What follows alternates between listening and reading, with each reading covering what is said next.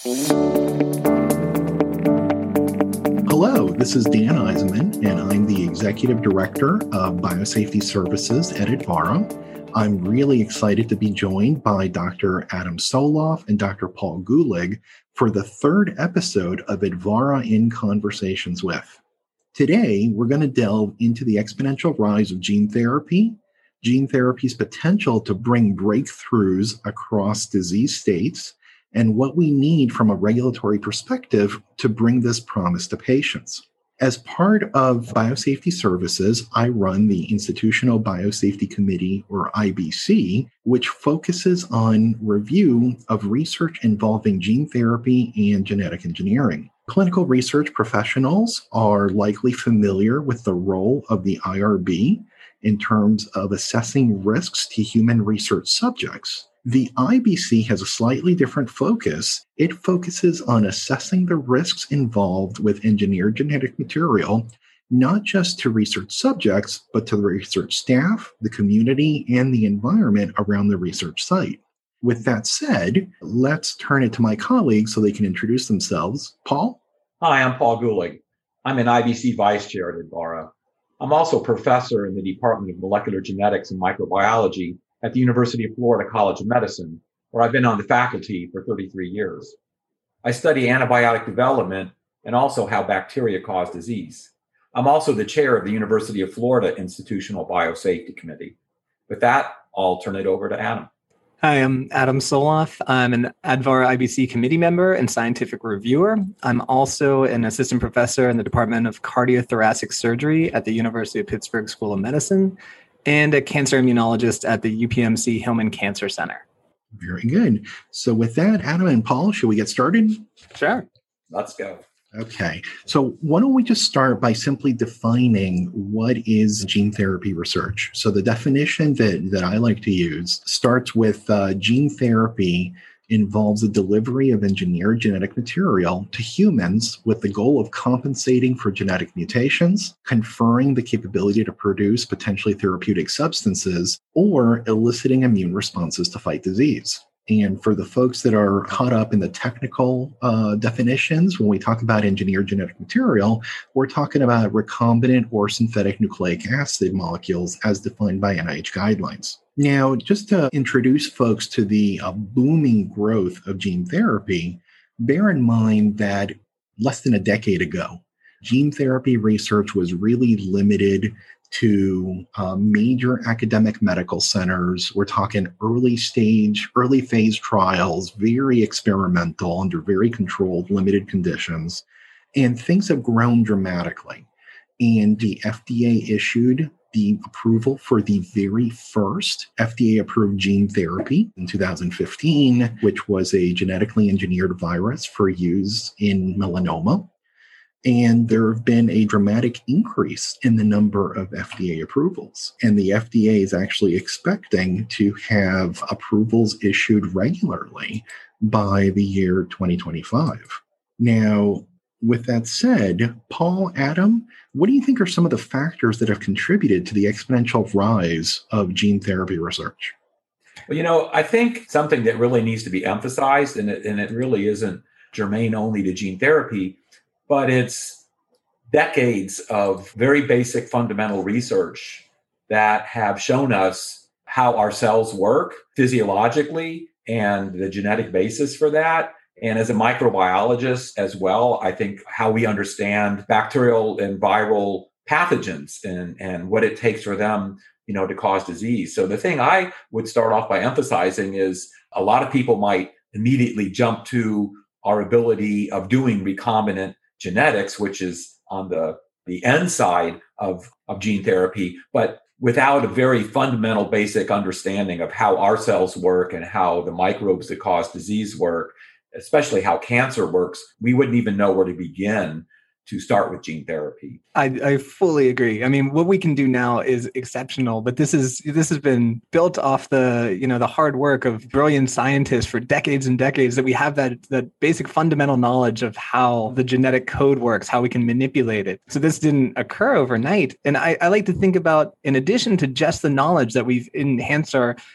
understanding as humans, We've also increased our technical capacities. I always laugh that I got my first cell phone when I was in college. The pace of technological development is exponential, and that translates to medicine too. The fact that we talk about personalized medicine in genetic engineering, and we can do this in an effective and a safe manner, is something that would have been science fiction. I love how you just expressed that, and I'll tell you, we didn't collaborate on this. We didn't compare notes in advance. I actually have a slide for when I talk about this subject. It talks about FDA approvals and how gene therapy is no longer science fiction. But, there's still a good amount of meat on the bone in terms of talking about just the massive growth that's going on here. So I mentioned the first FDA approval for a gene therapy was in 2015. 2017, there were 3 approvals issued. And then things have grown to the point where just looking at where we are right now. So right now we're at the end of April 2021. There were 2 FDA approved gene therapies in the month of March alone. Both of them involved genetically modified cells, human cells, for use in B-cell cancers. So when we talk about personalized medicine for cancer, that's definitely something that we can talk about. And, going back to the slides that I mentioned, previously I could fit all of the approved drugs or approved gene therapies on one slide and have ample room left over. Now I'm at the point where I actually have to break them out into separate slides based on disease indication because there are so many approved gene therapies. In 2019, the FDA made a statement. So this was then Commissioner Scott Gottlieb and Peter Marks, who's the director of the FDA Center for Biologics Evaluation and Research. They issued a statement saying that gene therapy is at the point where monoclonal antibodies were in the late 90s. And the mainstreaming of monoclonal antibodies are currently seen as the backbone of modern treatment regimens. And that's where they anticipate gene therapy is going as a backbone of modern treatments. And in that same statement, that said that they expect there to be 10 to 20 FDA-approved gene therapies per year by 2025. So this area is definitely experiencing booming growth. Absolutely. I think, we might touch on it later, but it's also impressive, when you think about our current response to the COVID pandemic, right? And that you've gone from many, many, many trials that are phase 1s and phase 2s, which are, small amounts of subjects to test for safety and test for proper responses. But now we've seen genetically engineered products in hundreds of millions? Where are we now? Exactly. So many people may not be aware, but the frontline vaccines against SARS-CoV-2 or, COVID-19 are vaccines that contain engineered genetic material. They required IBC review. And now, and Adam is right, as of April 2021, we're over 100 million vaccines administered in the United States. So we've come a very long way from technology that was limited to early phase trials in major academic medical centers under highly controlled experimental conditions. Now you can go and get a vaccine with emergency use authorization throughout your community, including large chains of pharmacies. I just want to put a placeholder in. I know a little later we'll talk about impediments to the acceptance of gene therapy. But I think when the COVID mRNA vaccines came out, we know that in social media, especially, there were a lot of misconceptions about what was happening there, with mRNA being injected into our cells and with the adeno-vectored COVID vaccines actually delivering a gene that was being expressed. I think we have a long way to go in terms of educating the lay public into what different forms of gene therapy are and what they are not. And now, the spectrum is very wide, from adding genes that will be hopefully expressed for the lifetime of the patient to the mRNAs, where the mRNAs are hanging around maybe only for hours, but still doing their job in an effective way. So I agree that the COVID vaccines have thrown this to the forefront. So I think those of us in the field as educators and as people involved in the oversight, it's really incumbent on us to be educators of society in general. I think we're kind of behind the curve there, but I think we can do it. I'm going to play the role of moderator here and bring us back to what our initial issue was, and that was factors that contributed to the exponential rise. Because I just wanted to mention a couple of things that really opened the door. One of them, of course, was our ability to genetically manipulate human cells. And again, as a microbiologist, I have to tout my field, although I'm not a virologist, I'm a bacteriologist, the ability of using viruses to deliver genes into human cells to change their genetic makeup. And we've talked about at our IBC meetings, many, many, many cancer therapies with genetically engineered T cells called CAR T cells. And of course, the Johnson & Johnson and AstraZeneca COVID vaccines are gene therapy using adenovirus. And the other thing I wanted to throw in, which again is kind of a two-edged sword, is the whole CRISPR-Cas genetic editing, which really opens the door for personalized medicine to be able to go in and change single letters of the genetic code to correct somebody's genetic defect in a very, very personalized way. So the tools are there that have really exploded over the last 5 to 10 years. So kind of on a technological side, it almost seems like, the sky's the limit. Mm-hmm. I would completely agree. And talking about how treatments in oncology have come a long way. So, and with gene therapy, how it's very targeted and specific and personalized. So if you consider chemotherapy, right, you get a chemical, whether it's a pill or an intravenous infusion, and it goes fairly systemically, which is part of the reason you have a lot of toxicity issues. The drug doesn't just go to the cancer. So one of the benefits of using gene therapy for more targeted and personalized cancer therapies is you don't have those concerns. So Paul mentioned chimeric antigen receptor T cells, or CAR T cells. And they are very personalized in the sense that for the autologous therapies, they actually come from the research subject.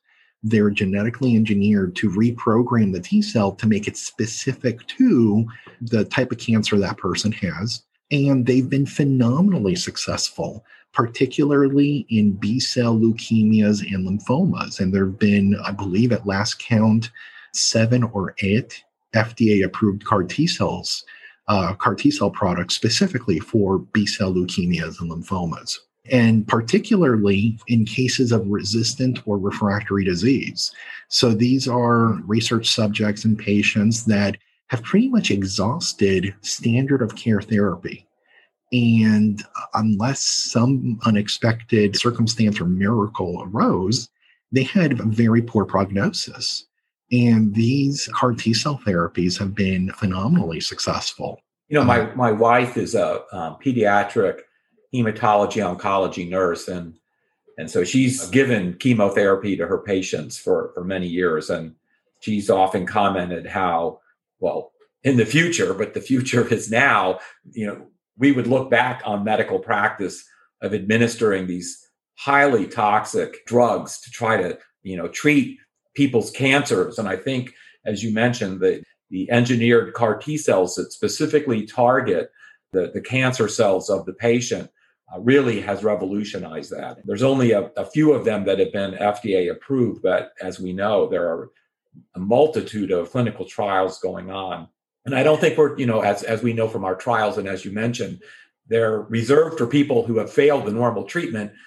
But I think that pretty soon they will become the normal treatment, and the chemotherapy will be on the backside only for those people who failed. I'd like to kind of segue in a second into non-cancers. We focused on cancers, but there's a whole host of genetic issues such as sickle cell and hemophilia and autoimmune diseases and things that we have the capability of going in and either correcting the mutated genes or providing the normal copy of the gene to the people. And again, different people will have different mutations. And, to me, the challenge is, how do you do clinical trials on the gene therapy when the product might be a little bit different, from patient to patient?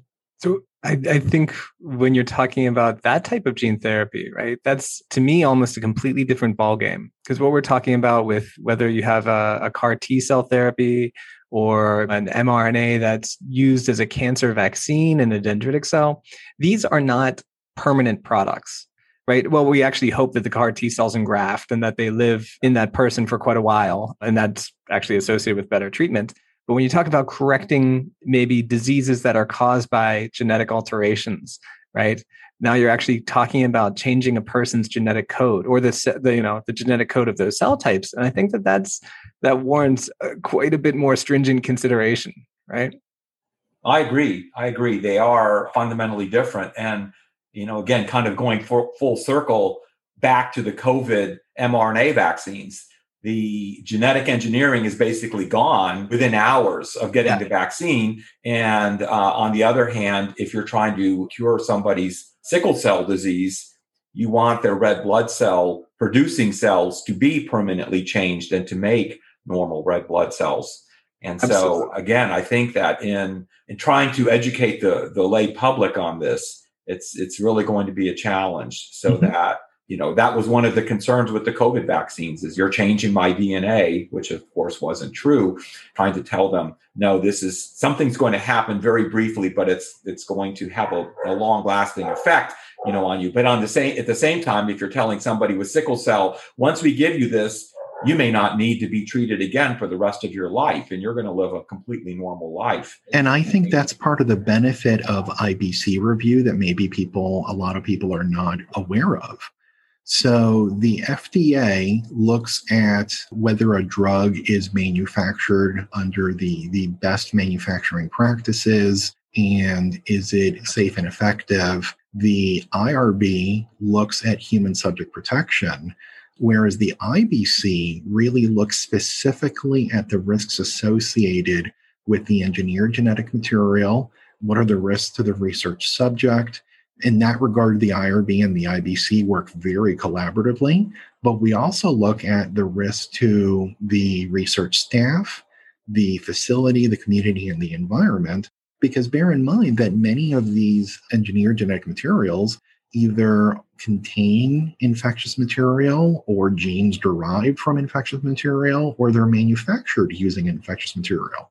Genetically engineered viruses are commonly utilized because if you think about how a virus works, it's unable to reproduce on its own. It has to be able to deliver its genetic payload into a host cell in order to hijack the machinery of that cell to then be able to make progeny viruses. So the way these work is we strip away all the genes involved in the disease process, and you simply put the gene of interest, your potentially therapeutic gene, into that virus and use the virus as a delivery vehicle for a potentially therapeutic gene.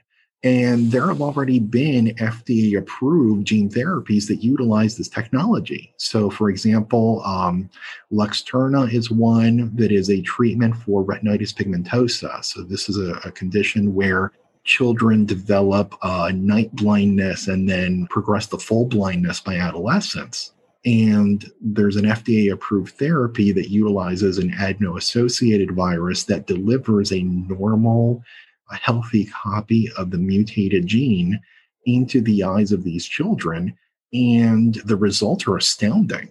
I've seen footage of kids that are on the verge of blindness that after therapy are able to play baseball and video games and go fishing. It's phenomenal. Spinal muscular atrophy is another one where it's a rare inherited disease caused by mutation to a single gene. And it's a neurodegenerative condition where children that have this disease typically die before 2 years of age. They essentially suffocate. And with this gene therapy, they're now seeing kids that are able to not just survive past 2 years of age, but develop normally. They're able to run around and play and go to elementary school and hopefully live normal lives. This is very much a life-saving therapy and one that allows the patients to hopefully have a very high quality of life, hopefully through a natural lifespan. But those are things that we still need to see. So there's phenomenal benefits of this technology. I do think kind of to add my 2 cents here, but it's extremely important to convey how much rigor goes into evaluating the safety of these products. And that can't be it can't be minimized. You have a subject who is putting their faith and trust that you are looking out for their best interest in their health, right? So this is essentially, it's critically important that there's transparency there, that there's an understanding of how these trials are actually run, which I don't think is apparent to the public, that you start with a phase 1 of a couple subjects. And then when that seems safe, you move on to a slightly larger study with a couple more and a couple more, that these take years, and quite a great deal of effort, all the while with patient safety in mind. And that these aren't genetic engineering. It's not something that's done frivolously. We're not trying to, change people's eye color. We're trying to cure lethal diseases, right? I think since we're winding down, I think one of the things that will be very important in conveying to the public of what current gene therapy is not, and that is what we call, the germline changes, where you basically change somebody's genetics so that will then get passed on down to their children, basically fundamentally changing the human genome, which is really universally banned right now for all research. And I think that, that's the stuff of kind of science fiction movies. The challenge is there. And I come back, I'm an educator, and I think that education here is really key for us to be able to move forward and get people to accept it in a positive way, to open the door for the improvement of their own health. Correct. And we are in the beginning of a golden age, not just specifically for gene, or not just gene therapy, but specifically in terms of vaccines against infectious diseases and cancer. We're about to see a phenomenal boom in terms of diseases that were previously not preventable, not treatable. It's a very exciting time. And personally, I love having a front row seat to all of this exciting research. I keep on thinking, we talk about the future here, right? And again, we've been, I don't know how many combined years of history in recombinant DNA we have, but, I love seeing these things roll out to the public. Last week, Oxford and AstraZeneca just showed really positive data with a vaccine against malaria, which is the same recombinant DNA. And you're like, wow, if you had a vaccine, I think it presents low 70s, 70-some% efficacy, you will save millions of lives, right? That's amazing. And to see this come to fruition, we're seeing it with COVID. The COVID vaccine is saving lives. And I think I'm excited, we can talk about the latest and greatest of engineering T cells for cancer, or correcting mutations in in certain cells to alter disease. I'm excited to see this, what we can bring to the global public at scale now. And as time goes on, as our tech develops, as we get better at it, that some of those more personalized techniques and those personalized treatments are going to be scalable, to be delivered instead of just your specialized academic medical center, that they can be delivered at the local pharmacy or mass produced and sent out a couple cents a shot around the world. Mm-hmm. And, so I think we talk about this as a tool, and this is a tool that does have the potential to revolutionize global health, as we did with antibiotics, as we did with vaccines, as we did with hand washing, right? That this might be the next wave of how do we make people healthier, better quality of living. This has that written all over it to me. Exactly right. And talking about the top 2 causes of pediatric death in the world, malaria number 1 and respiratory syncytial virus are number 2. And we're looking at clinical trials for vaccines against these diseases. What if we develop safe and effective vaccines that make the top 2 causes of childhood death in the world vaccine preventable? What kind of effect would that have for public health, global public health, and what effect would it have on humanity? That's really astounding. Yeah, it'd be amazing. But I see that we're running low on time. So I want to give a huge thanks to Paul and Adam for joining me today and engaging in this important conversation. I also want to extend a thank you to all of those of you who are listening. And I want to thank you for letting me be a part of this conversation. It's been a lot of fun. Yeah, this is great. You have this. You have the sense that we could do this for a couple hours if you. Oh, and when I first looped you in, I told you this would be just like the three of us hanging out at a pub, except there won't be any beer involved. But with that, we conclude the third episode of Advara in Conversations With. If you enjoyed today's discussion, keep a lookout on Advara's social channels and on advara.com for our next episode. And thank you all for listening.